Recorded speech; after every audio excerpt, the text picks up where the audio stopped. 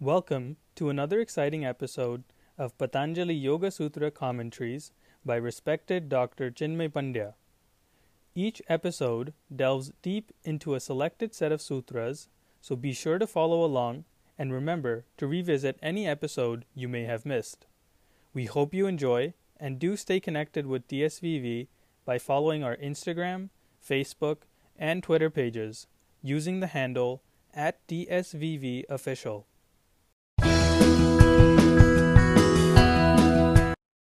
Pranams from Shantikunj, Deva Sanskriti Vishwavidyalaya, Haridwar, India. Let us start with the recitation of the Gayatri Mantra. Gayatri Mantra, as we have discussed before, is the mantra that helps the sadhak to take the right path in the life. There are many paths in the life, and each of them appear promising. Each of them look like that, we should take it. And life is full of these choices, options, possibilities. But which of them is the right one? And right one does not appear right, or right one is not right because it is intellectually right, or it is emotionally right, or it is impulsively right. It is right because it is right as per our karma, sanskar and prarabdha. The only journey that we are in is the journey of the yoga, where each life that we are getting, each janma that we are getting is there for a purpose. It is there so that we can get rid of the additional karma bhara, the additional weight of the karma that we are carrying over our shoulders, and removing them, refining ourselves, reaching back to the point where we realize ourselves, self-actualization, self-realization. That is the purpose of the journey of the life. And that path which helps one to reconnect with themselves, Atma Pratishtha, as Sanskrit says, or Atma Sakshatkar, self-actualization, self-realization, remembering who we truly are. That is the path of yoga. And Gayatri Mantra helps one to take that path. So let us do the Gayatri Mantra together with a sentiment that our paths are brightened and they are illuminated like sun illuminates the darkness of the earth. Gayatri Mantra together. Om Bhurbhuvah Swaha Tatsaveturvarenyam Bhargo Devasya Dhemahe Dheyo Prachodaya.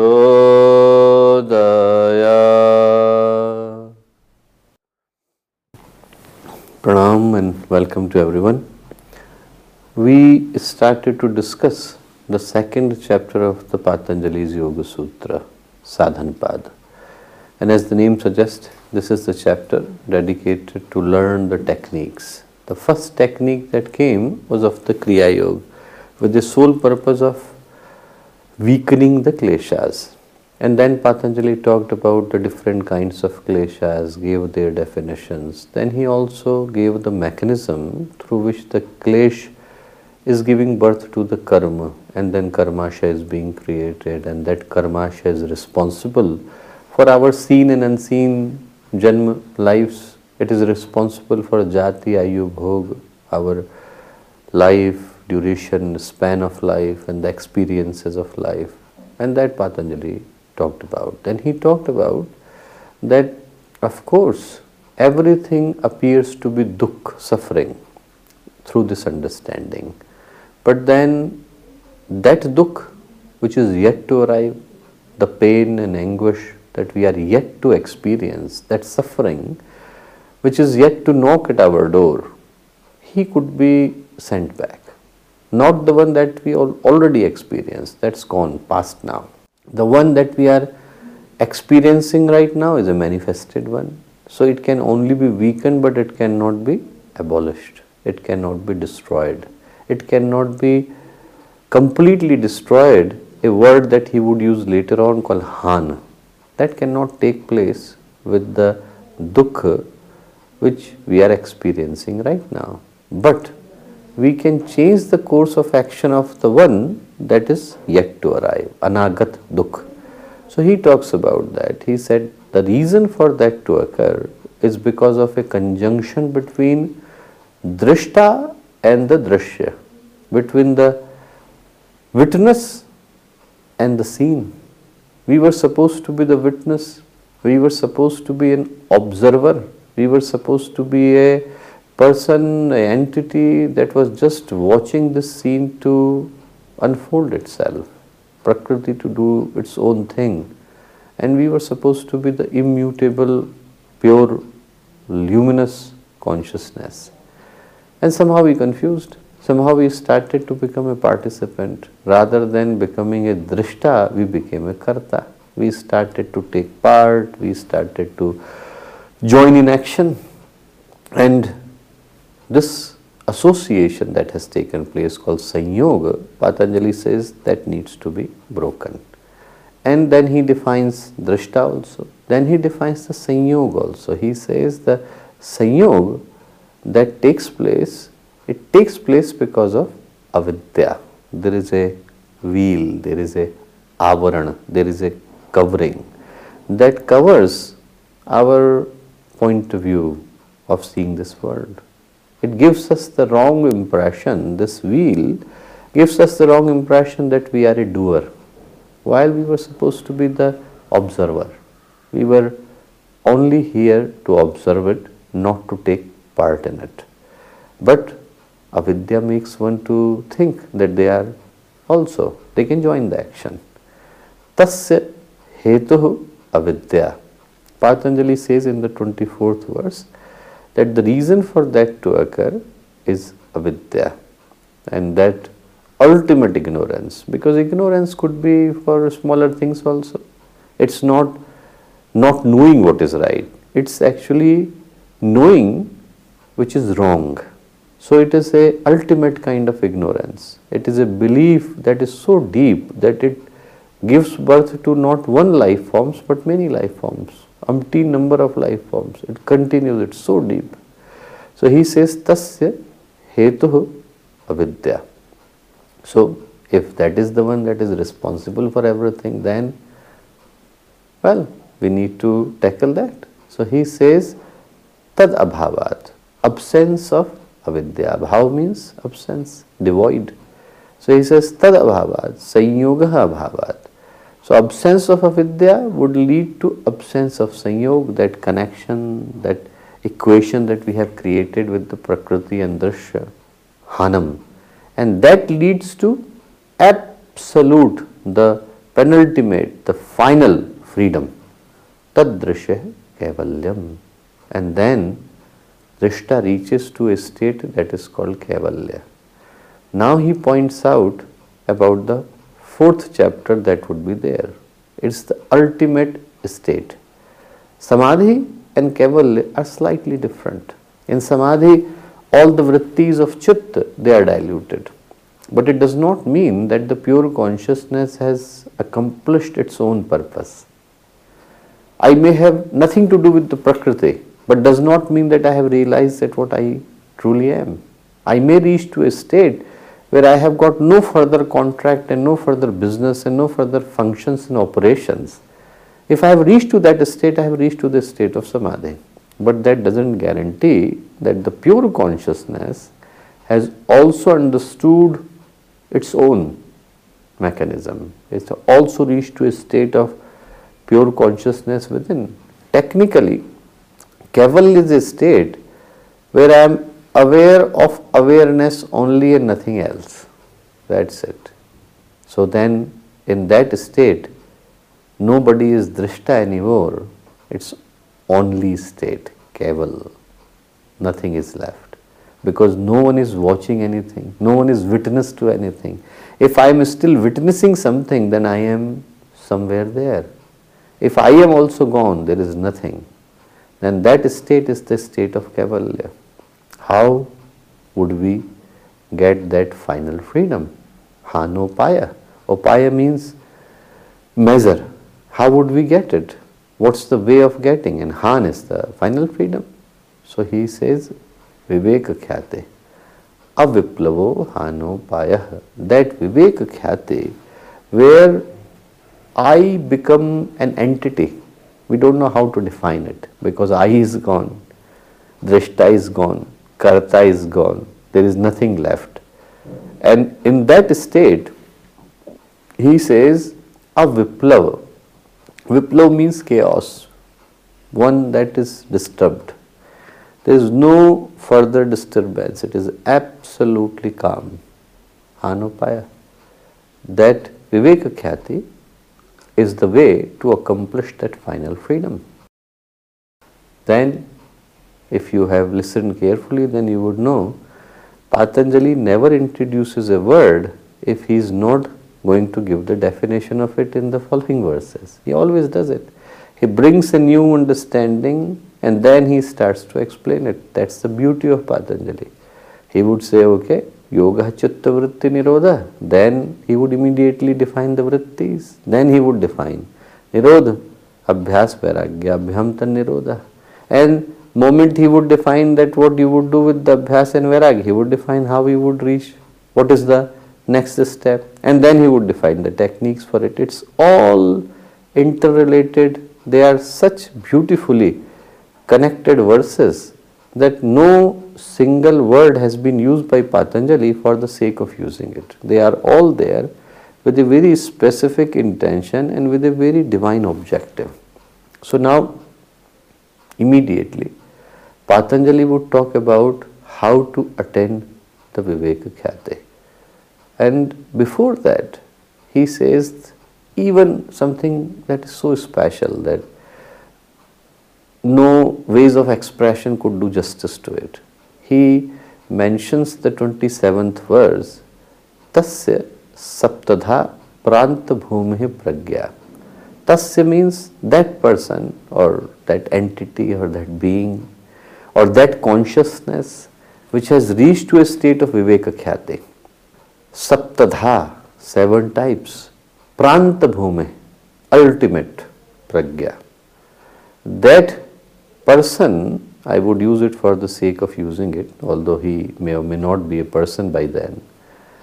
He has got at that stage also, at that ultimate Prantbhumi state, he says he still could have 7 different stages of the Pragya, the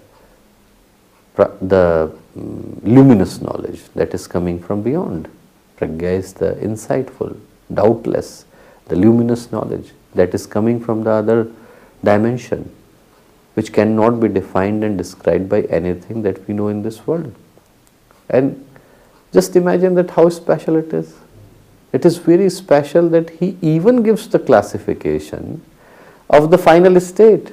I mean, people think, okay, I started to do yoga today and then tomorrow I would have the Kundalini Jagrat and then next day I would be like Buddha and then flying in the sky. Just imagine that he started with the hardest thing possible. Like people think even reaching to a state of Vairag is an accomplishment. And then after Vairag he talked about Abhyas and then other Abhyas, then Ishwar Pranadhan and then also 7 Parikarma and then Sampragyat, Asampragyat, Sabij, Nirbij, Savichar, Nirvichar. It continues. And now even when we have reached to the Vivek Khyati, he said, no, not yet. Don't rush. There is no hurry. This thing has been going on for millions and millions of years. So you cannot be there just in a jump. Need to be patient. So he said, even now there are 7 different stages. What are the stages? First he says, it's not there, but it's not there in the verse of the Patanjali, but it is there in the commentaries. So he says 7 different stages are there. What are the stages? First stage, he says, is the Gyeya Shunya.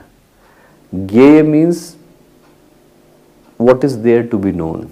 Shunya means 0. So, person or sadhak reaches to a state where whatever there was to be known has been known. Nothing is left further to be known. Whatever was there to be known. He has access to the hard drive of the world. He can see everything, feel everything, know everything. Nothing is left for him or her to be known. Gyeya Shunya. Then he says, Heya Shunya. Whatever was the cause of suffering, Heya means cause. If you remember the words, Heyam Dukkham Anagatam, he says, Heya. Whatever is the cause of suffering, that has also been known. No further cause has been left to be known. Third stage is Prapya Prapya, which means whatever was there to be attained has been attained. He has attained everything that was there. Then comes the fourth state, which is Chikirsha Shunya. And he defines it as whatever was there to be accomplished has been accomplished. These first four, Gyeya Shunya, Heya Shunya, Prapya Prapya, Chikirsha Shunya, they all are called Karya Vimukti because they are related to doing something. So nothing is left to be done by the person. Everything that was there to be done has been done. Now whatever is left is related to Chitta. So the remaining three are related to the Chitta Vimukti. First four are related to the Karya Vimukti. Last three are related to the Chitta Vimukti. And fifth, which is the first in Chitta Vimukti, is Kritarthata of the Chitta. I am purposely using the Hindi words because it's going to be difficult to translate them phonetically in English, like in terms of the finding the right word for translation. So I use the right Hindi word, but explanation would help you to understand. Kritarth means accomplishing the purpose. What does it mean? It means that Chitta has accomplished its purpose. What was the purpose of Chitta? Either of the two things, either doing the bhog or apvarg. Chitta can be used to experience the world. We can go and take this path of seeing, feeling or doing whatever we would like to do in this world. That is like, purpose, bhog. Or apvarg. Apvarg means liberation. So now because it has reached to the liberation, it was already doing the bhog earlier on, it has done its purpose. It is redundant now. It has got no further reason to be there. So Chitta reaches to the state where it's not needed anymore.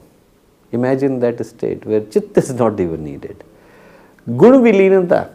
So then it becomes diluted into the gunas of the Prakriti. Gone. Dissolved back into the gunas of the Prakriti. And then reaches the final state of Kaivalya called Atma Sthiti. Swarupe Avasthanam. If you remember, in the third verse of the first chapter, he says, Tada Drishtuhu Swarupe Avasthanam.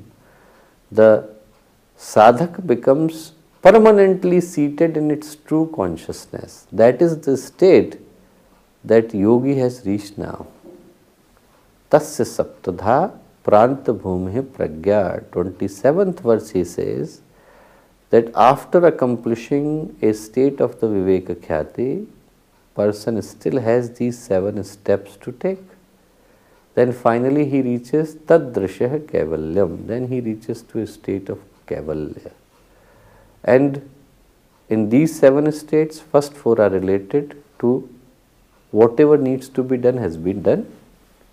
And remaining 3 are related to the Chitta. Chitta has served its purpose, redundant now, is dissolved back into the Prakriti's gunas, and only the consciousness has remained connected with the consciousness.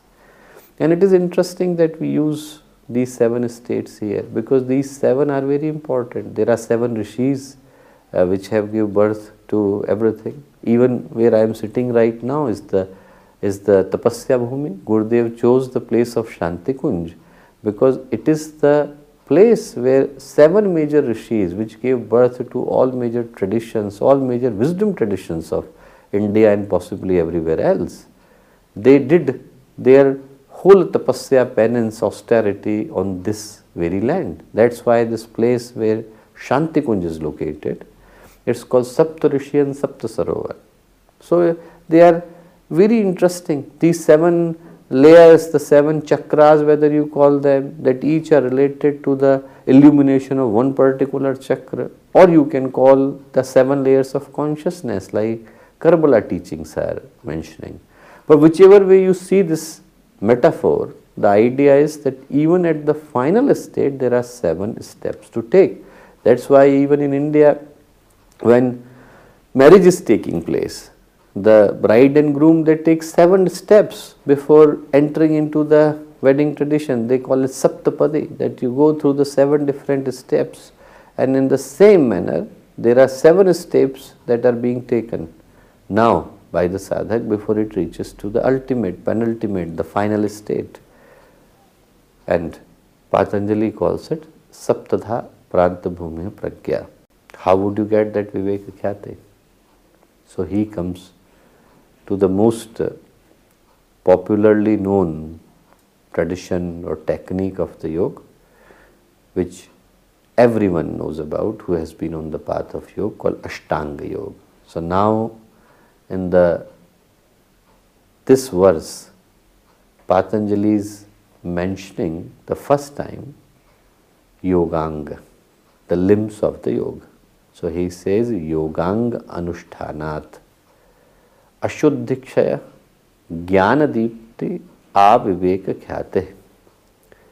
That by following the practice, Anushtanat means the practice, Yoganga means limbs of yoga, by following the practice of the limbs of yoga, 2 things happen. Ashuddhikshaya, impurities are removed. Ashuddhi means impurity. What is the impurity? Impurity is not doing something wrong. Impurity that we have actually gathered around us is not remembering who we truly are. We are already pure.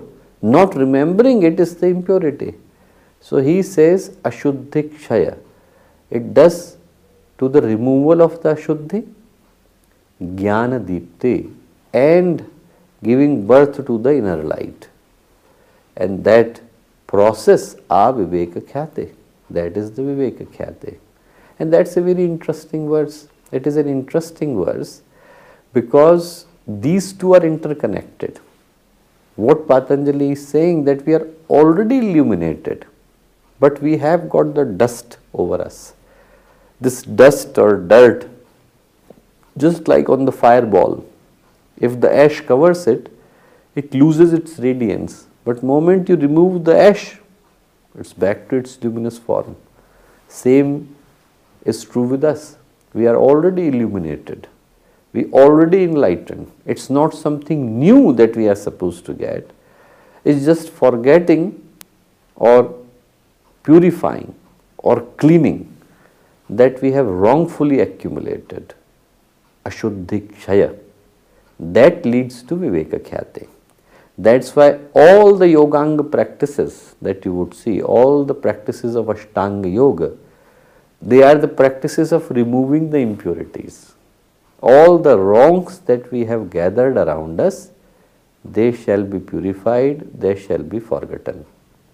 So he says that this Yoganga Anushtanat, and Anushtanat is again interesting. Anushthan is a word that we, at least in Gayatri Parivar, we use very frequently. Everyone is doing some kind of Anushthan. And Anushthan is a very rigorous, disciplined, strategic practice. For what purpose? For the purpose of unleashing something from within. Like there is already butter inside the milk, but you need to churn it. There are fruits on the trees, but you need to pluck them. There is grain, there are grains inside the land, but you need to plow them. They cannot be given automatically. They need to go through a process. Only by going through the process, that possibility that is there inside can be unearthed. It can be unleashed, it can be unveiled. And that process of unveiling, which is already there but needs additional measure to bring it out, that additional measure is the Anushthan. So he says, by following that practice of Yogang, these Ashta Ang of the Yoga, these 8 limbs of Yoga, one can do 2 things. One, that impurities are removed. Second, illumined knowledge comes from within. And this is an interesting one, because Jnana, he purposely uses the word Jnana Deepti. Why? There is, first understand the word Deepti. Deepti is the light of the lamp. And light of the lamp has a specific quality. Once you light a lamp and you use the matchbox or lighter, whatever you do, you light it. It always follows a specific kind of pattern. There is this flame, and there is a bluish kind of hue in the middle of it. It would never be bigger than that. You would never see a flame that big. It would always be that big. It reaches to a state which cannot be expanded anymore. And that is called Deepti. It is a permanent state of radiance. There is no further beyond it. And he uses this word very specifically, because you can have the knowledge, you can have the wisdom from other sources also. People can read the Vedas, Upanishad, they can be good in analytics, they could be very good in their own emotive way of thinking, they would have greatest power over the vocabulary. Doesn't mean that it's a illumined knowledge. Illumined knowledge comes from within. So he says that that can only happen if we are able to remove the impurities. So the crux here, so the emphasis here is on removing the impurities. The purpose of the Ashtanga Yoga is removing the impurities. 3 different types of yoga Patanjali have introduced. First was Abhyas Vairagyabhyam Tan Nirodha. First chapter, 12th verse. And that is Samadhi Yoga. What does it do? Chitta Vritti Nirodha. Remember, it does the stilling of the vrittis of the chitta. Then came the second Kriya Yoga, Tapa Swadhyaya Pradhan, second chapter, this chapter that we are talking, first verse. And what is the purpose? The purpose is Klesh Tanu Karanartha. It is the purpose of doing this is to weaken the kleshas. And now Ashtanga Yoga, what is the purpose of Ashtanga Yoga? Purpose of the Ashtanga Yoga is Ashuddhikshaya, removing the impurities so that the illumined knowledge, the Viveka Khyati from inside can shine back. And that is the idea. So the question comes, what are them? So he says, Yama, Niyama, Asana, Pranayam, Pratyahara, Dharana, Dhyana, Samadhi, Ashtau Angani. Yama, Niyama, Asana, Pranayam, Pratyahara, Dharana, Dhyana, Samadhi, you all know. Ashta means 8, Anga means limbs. These are the 8 limbs of yoga. You would find the same in the Ayurveda. Ayurveda is based on Ashtanga Hridaya. There is also Ashta Anga. There are also 8 limbs.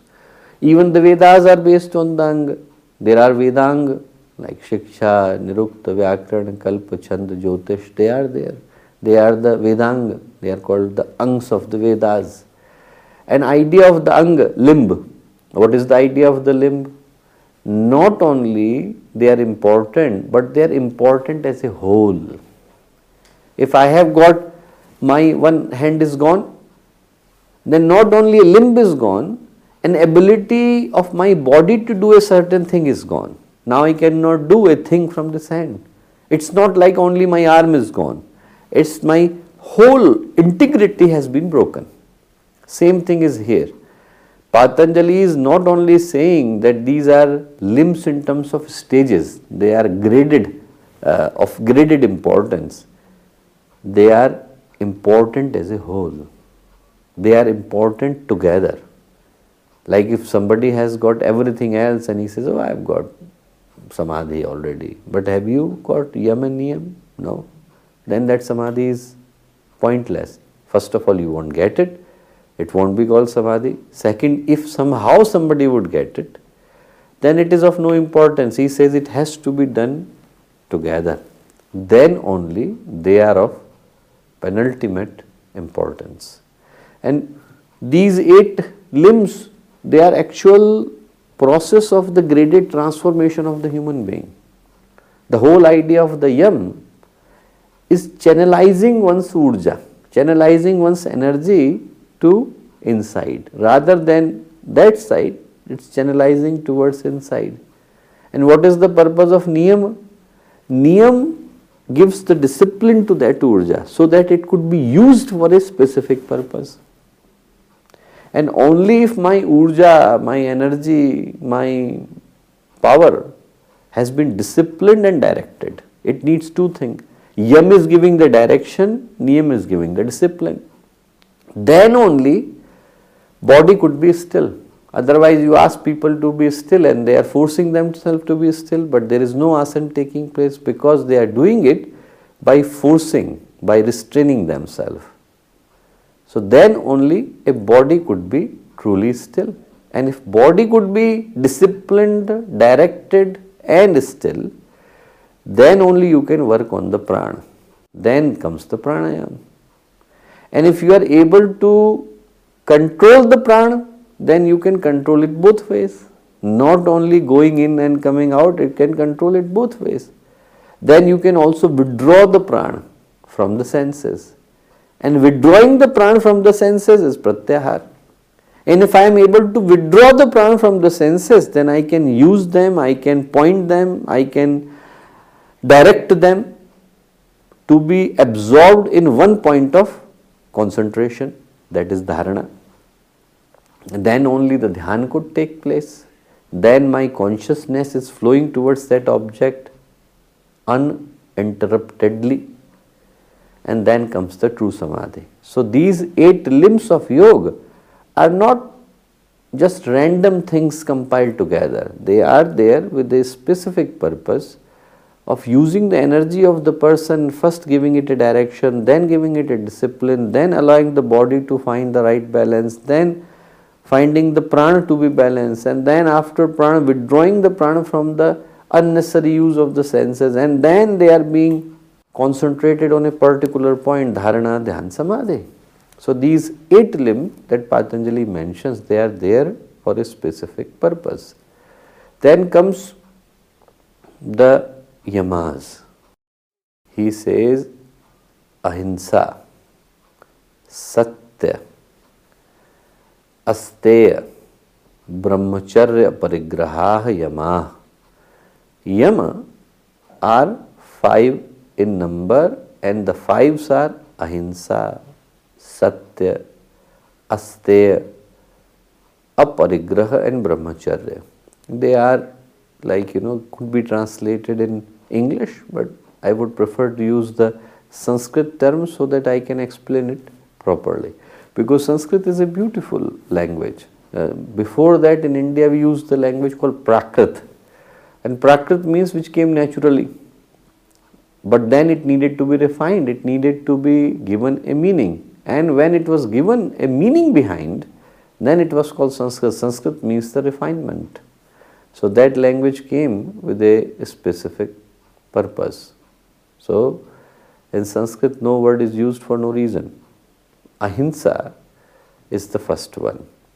And ahimsa, not only the yogic tradition but Buddha dharma, Jaina dharma, that is there as a central and foremost principle everywhere.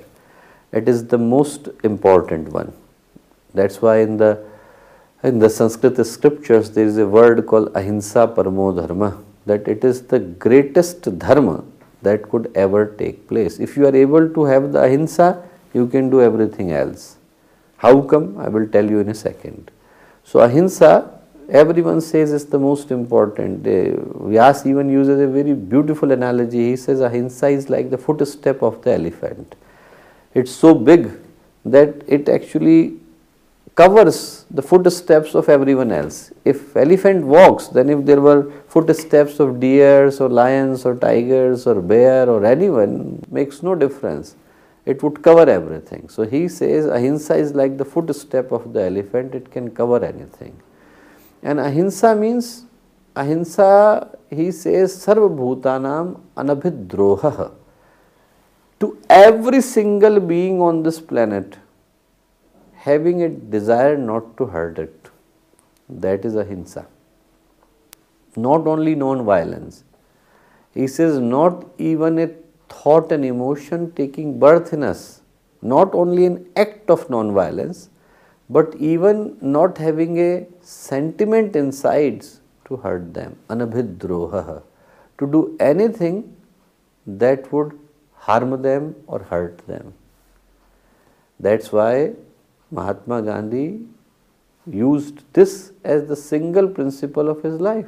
His autobiography is called My Experiments with Truth and Non-Violence.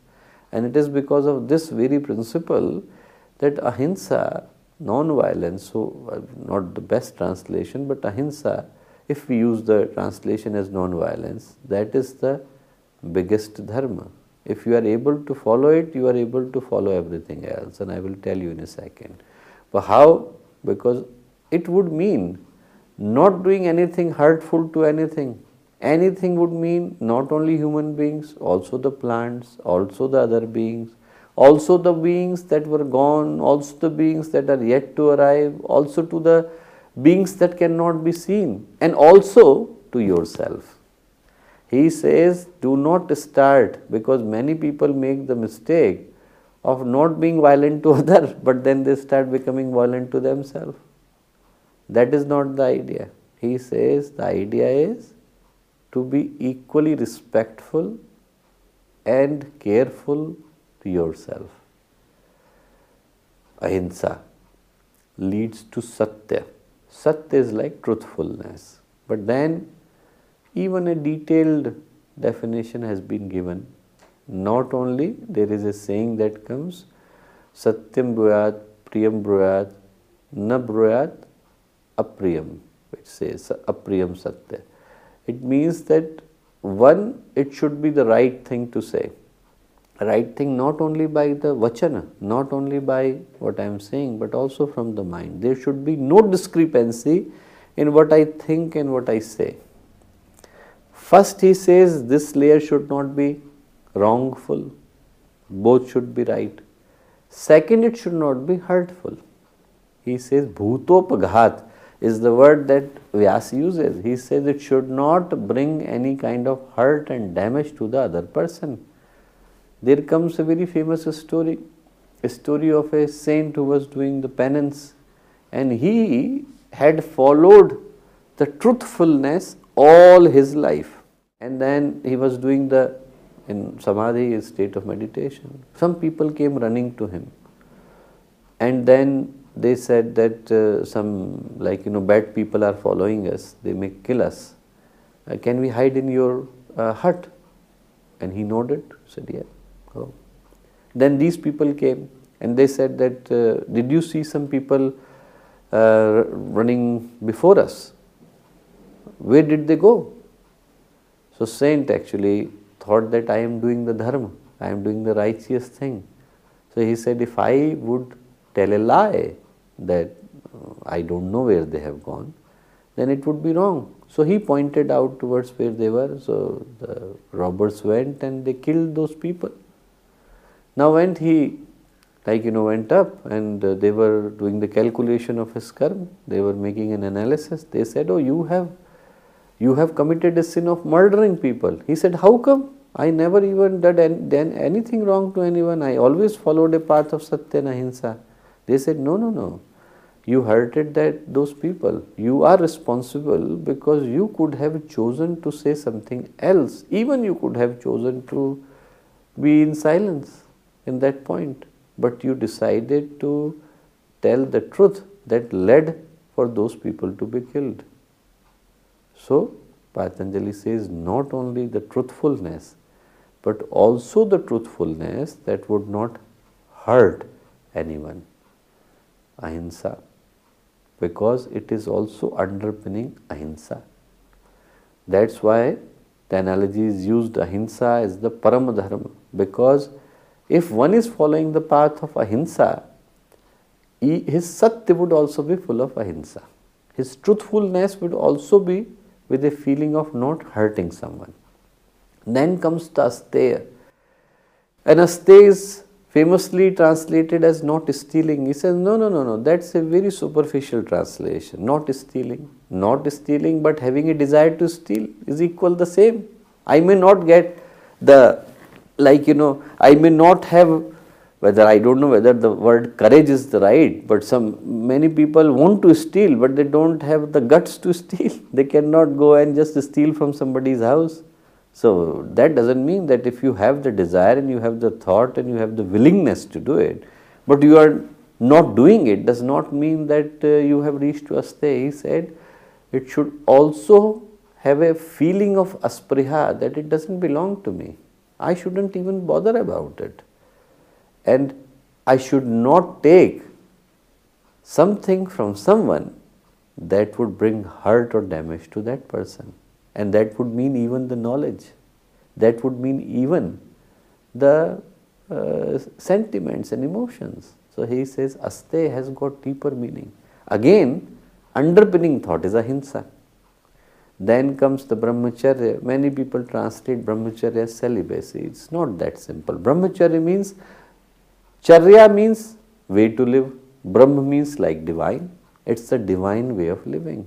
Person who is not hurting anyone, following a path of truthfulness, has got no desire to take anything from anyone, he is living a divine way. And then comes the aparigraha. Aparigraha means not only that not accumulating things. Many people just translate it as not accumulating. Not even bothering about something that was mine and something that is gone. It was never mine, so why should I even worry about it? There comes a very interesting story. Story is of a famous king in India called Janak. And once a sadhu came to check that how come Janak, being a king, is such a famous yogi. So he went to see Janak, and Janak was going to take a bath in the river. So he followed Janak. And he only had one loin cloth. So sadhu was not wearing anything, only had one pair of loin cloth that he left in the mansion of the King Janak. And when they reached to the river, in the river Janak, king and sadhu, they both started to take the bath. They were taking a dip in the river. And suddenly a sevak, a servant came running and said to King Janak, he said, "Sir, your mansion is on fire. It's burning down." Moment sadhu heard this, he rushed back to the mansion that my loincloth is there. He only had one pair of loincloth.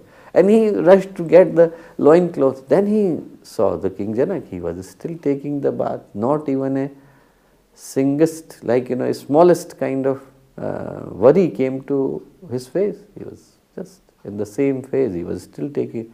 So he went to him and said, "Are you not going? Your mansion is on fire." Janak said, "It was never mine. How can it be mine now?" Aparigraha.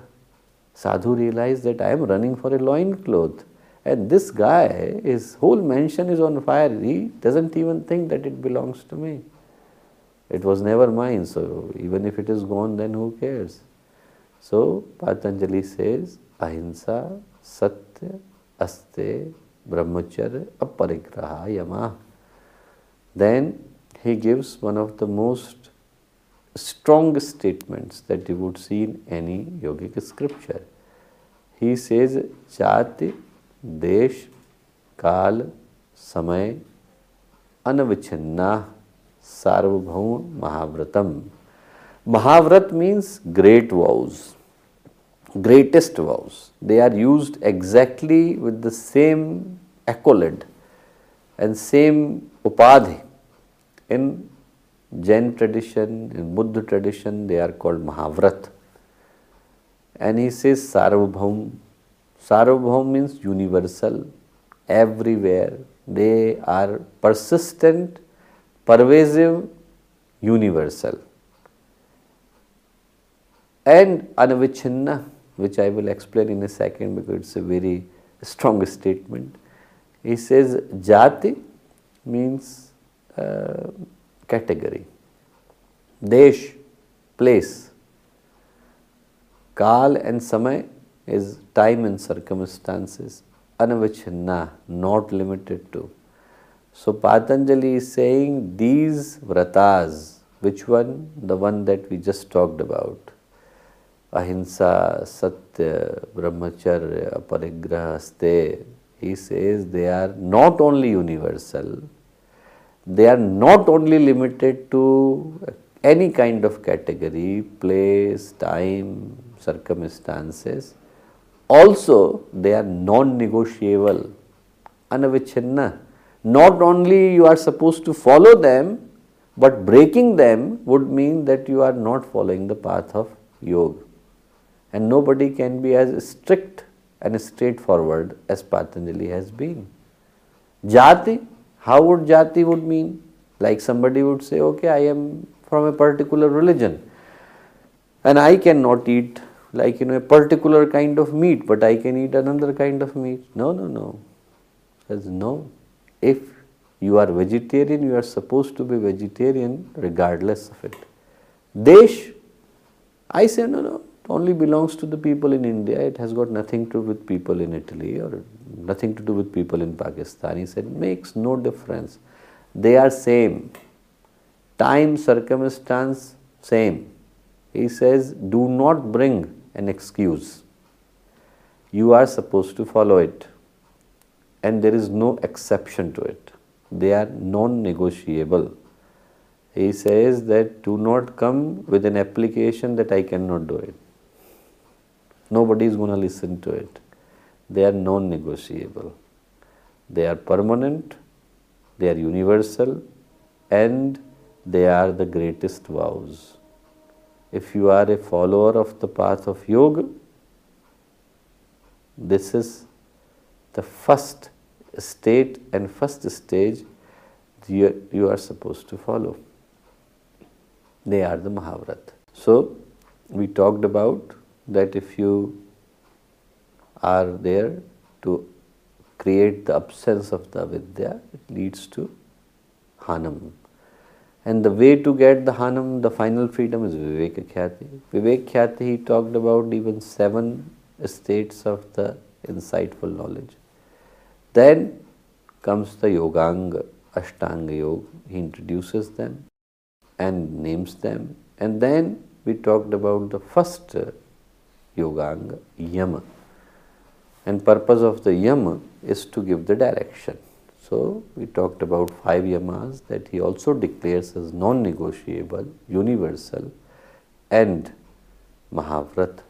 They are the Mahavratas, greatest vows. So we end here today. Thanks for patiently listening. We do the Shanti part together.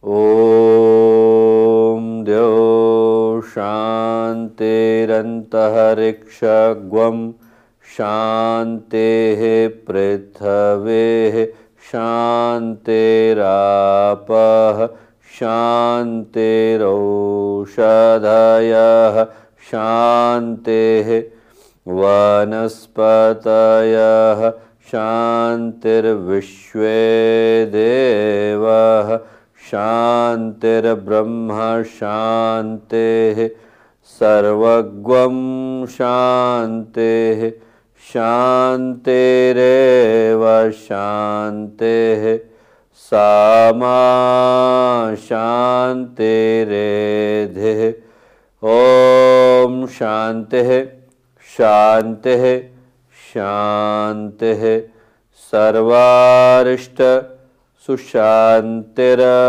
Bhavatu. हमारे YouTube channel Shanti Kunj video Gayatri Parivar को subscribe करें एवं bell icon जरूर दबाएं ताकि गायत्री परिवार की विभिन्न गतिविधियों की जानकारी आपको मिलती रहे।